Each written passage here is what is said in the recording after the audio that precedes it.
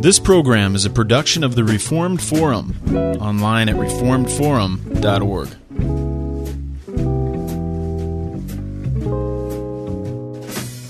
Hello and welcome to Historia Ecclesia, discussions on the history of the church and Christian thought. My name is Camden Bucey, and recently I had the pleasure of sitting down with Darryl Hart, noted historian and author of several books, including Deconstructing Evangelicalism and A Secular Faith. In this segment, we discuss various Christian epistemologies and their relation to a two kingdoms view of the church and culture.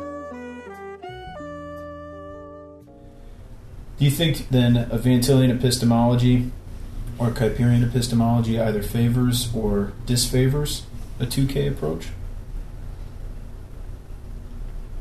I guess would a doubleness of mind, you've applied it to this age and the age to come. Right. What about a doubleness of mind applied to this right, one kingdom or the other kingdom?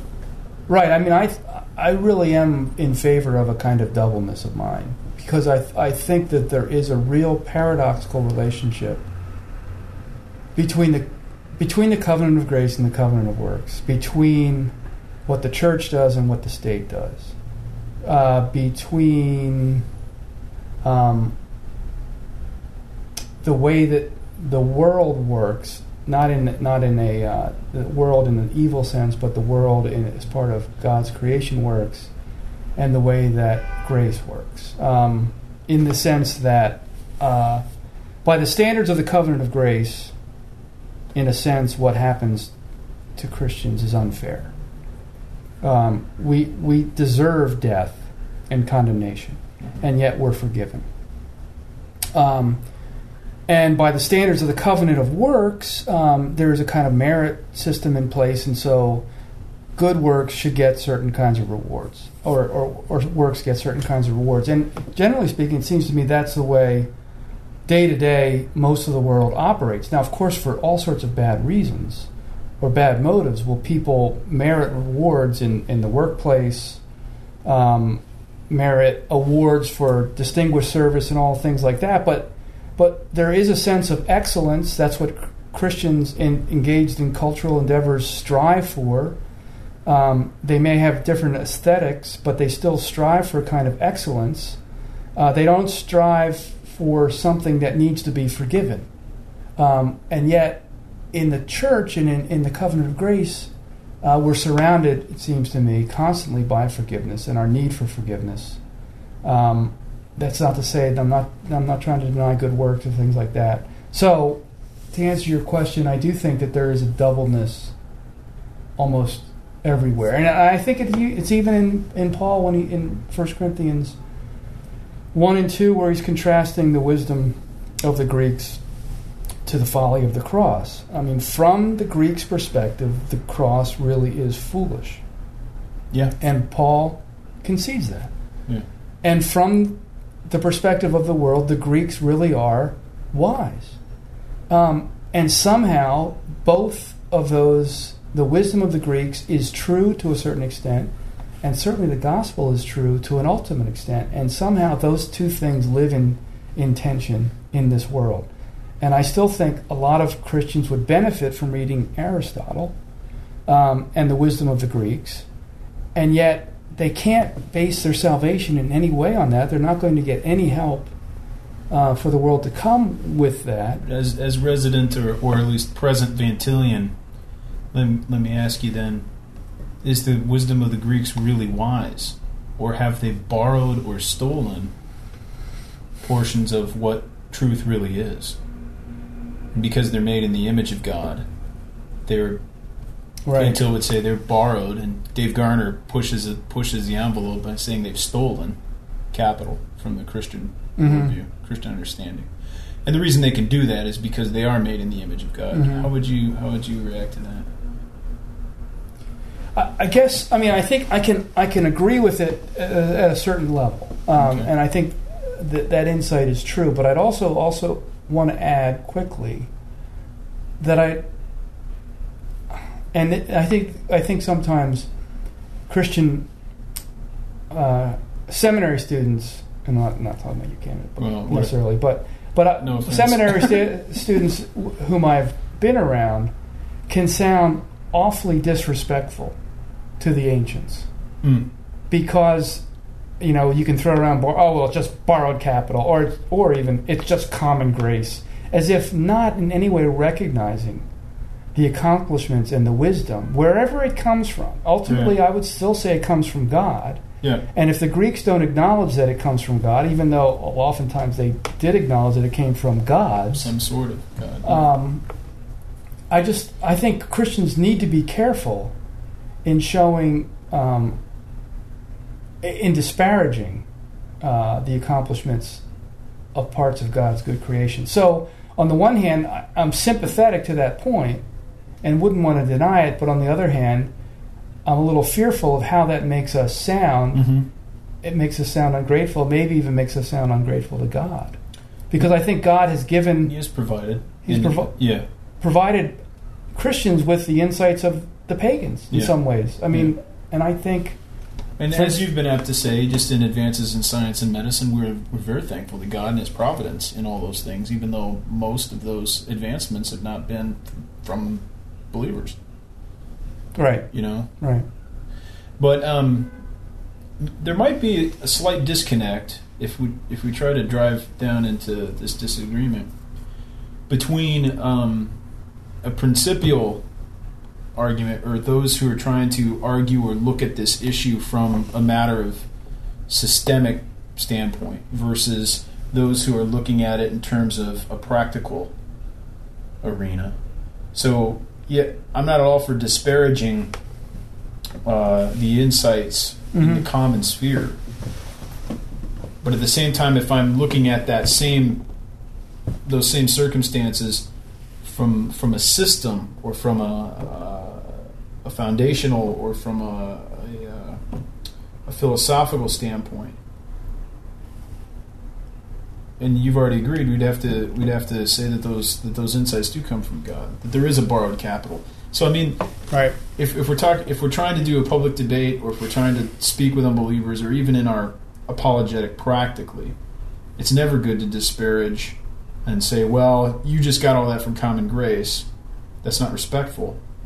But from a philosophical, or from a very foundational level, or fundamental level, that's true. Right. I think. Right. No, and I think that there are honest pagans who would admit that, especially pagans who know their philosophy. That, and interestingly, it's some of the idealist academics whom I know, who philosophically inclined, who are willing to see that without God. I mean, it's almost sort of the ontological argument. Well, I do think idealists, I'm convinced that idealists have come closest to the truth with what they're working with. I mean, an unbelieving idealist. Right.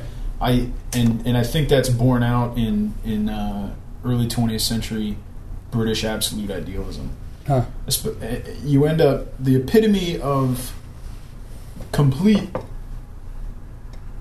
atheistic idealism is a man named Bernard Bosanquet. And he hypothesized a system that is controlled by an impersonal absolute.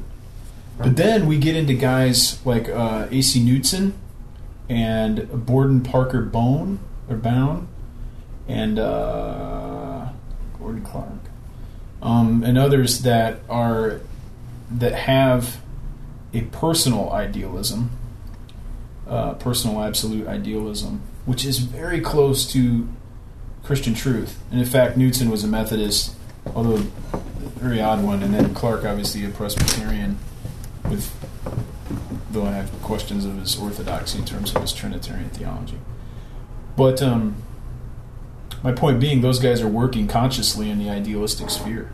Yeah, having just taught, I know very poorly, but just taught Descartes' Meditations on First Philosophy.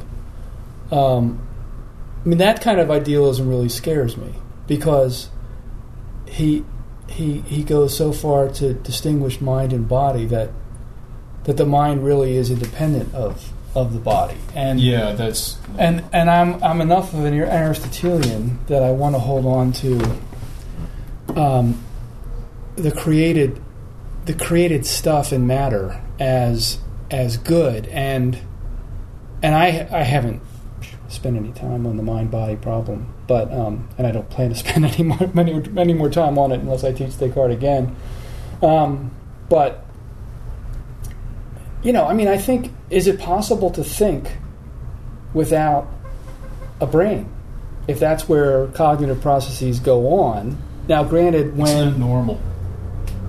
I think we'd probably have to say it's possible because of the intermediate state. Right. But that's not right. It's not normal. It's not typical. It's not Christian. It's not good. Yeah, it's not good. It's not the normal mode. It's a result of the fall. And that's one of the things I tried to explain to students about the intermediate state. And for what it's worth, I mean, I thought that Descartes did a bit of a bait and switch in there, where he was trying to prove the immortality of the soul, but for him, the soul was really the mind. And I don't really know how to sort out the differences between the soul and the mind, but it does seem to me that the soul is something different in Scripture than mind. I mean, we love God with all our soul, strength, and mind. Yeah, but we wouldn't want to be tripartite. That's the danger. I mean, we're dichotomous. Right.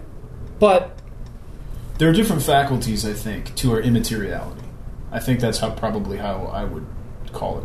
We can make some distinctions, not ontological distinctions, but we can make, I think, certain distinctions in terms of the functions and the spheres or areas of our immaterial being.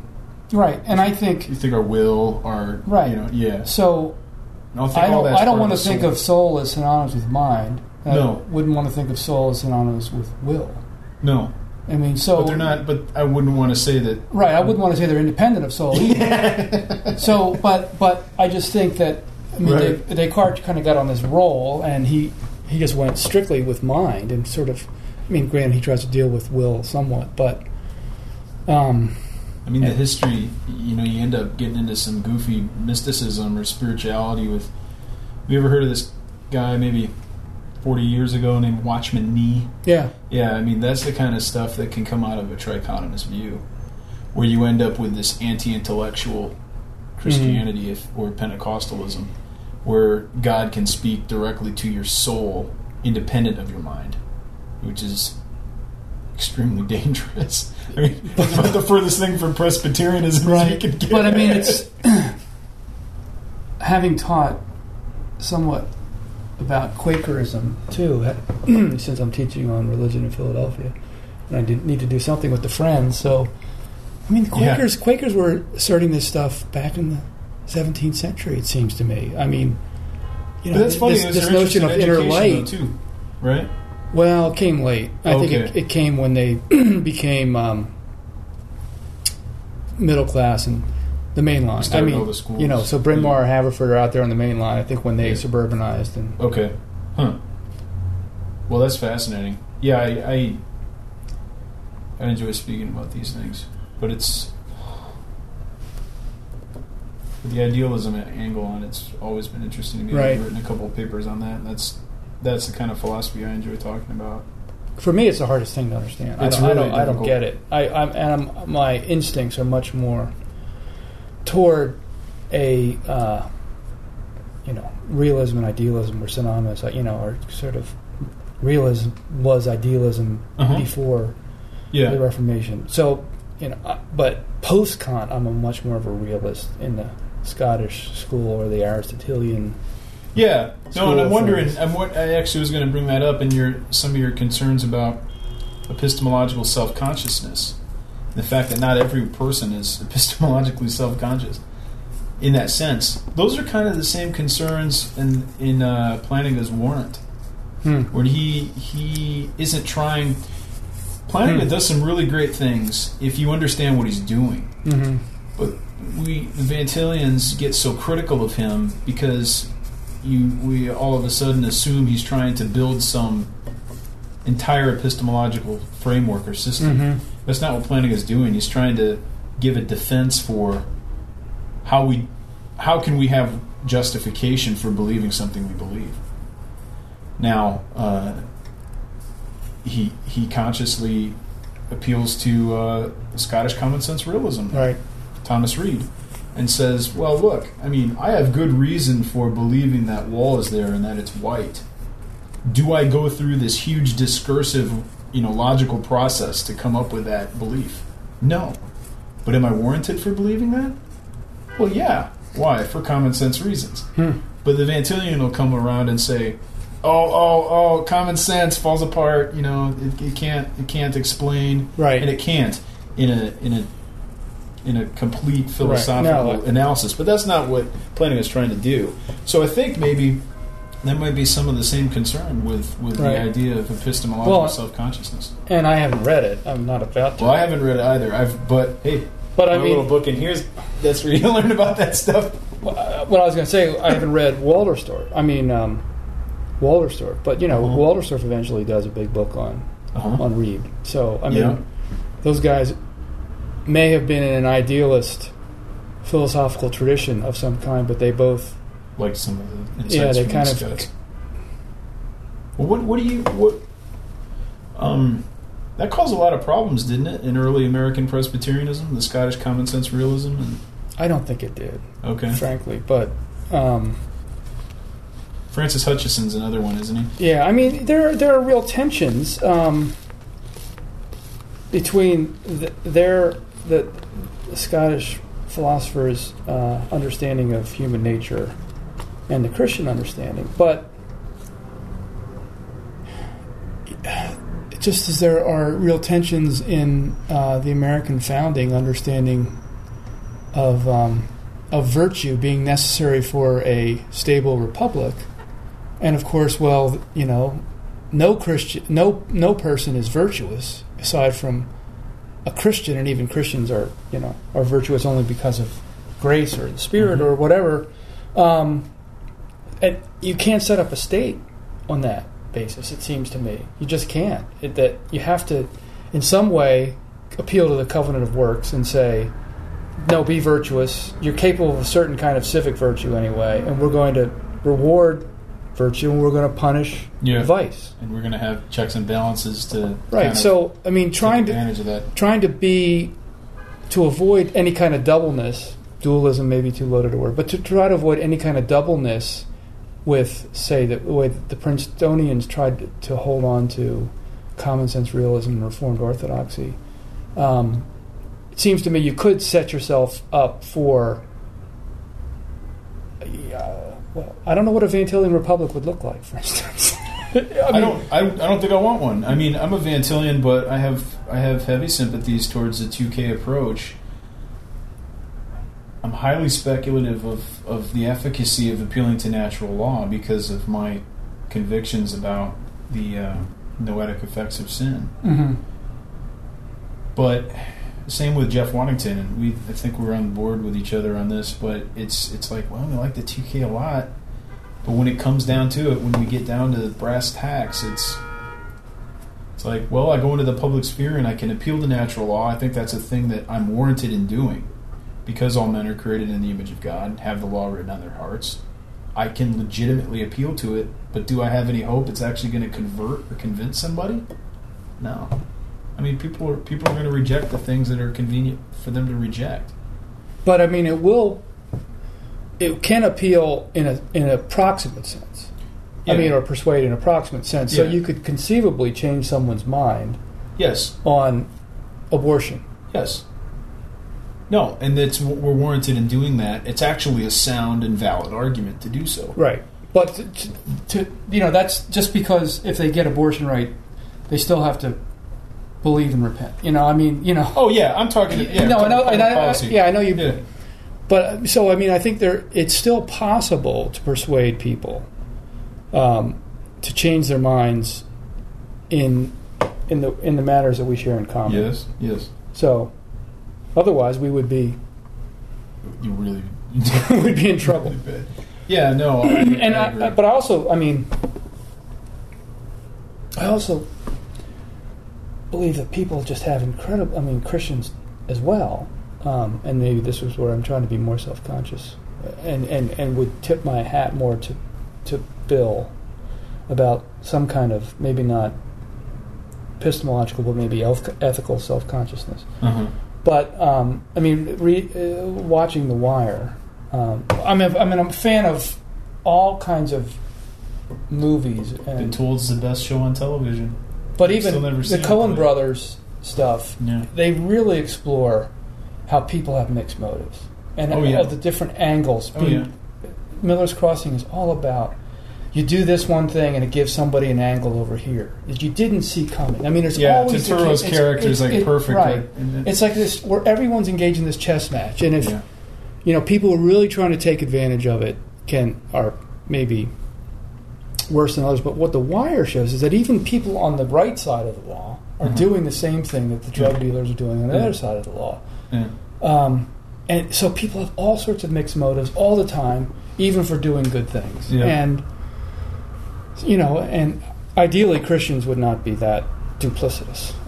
Even though I think oftentimes we do have mixed motives in the sense of, if I'm a parent, I need to provide for my kid, and I'm not going to take the shirt off my kid's back to give it to someone else who needs a shirt, perhaps, if my kid doesn't have a shirt. Yeah. I mean, Paul's clear about providing for our own first. Oh, yeah. So, even though... Galatians 6, I mean, you take care of the household of God first, though we're supposed to do good to all men.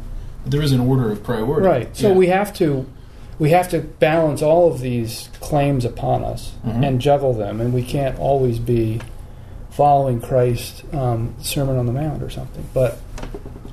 And I'm not sure that's what I'm not sure the Sermon on the Mount was given to for parents to rule in their homes. I think you don't turn there for family advice. You turn to Ephesians 5 or something. Yeah. Interesting. Thank you for listening to this discussion with Darryl Hart. You can visit us online at reformedforum.org. There you can contact us through the website, or you can email us at mail@reformedforum.org, or send us a voicemail at 440-97-FORUM. Thank you so much for listening, and we hope you join us again next time on Historia Ecclesia.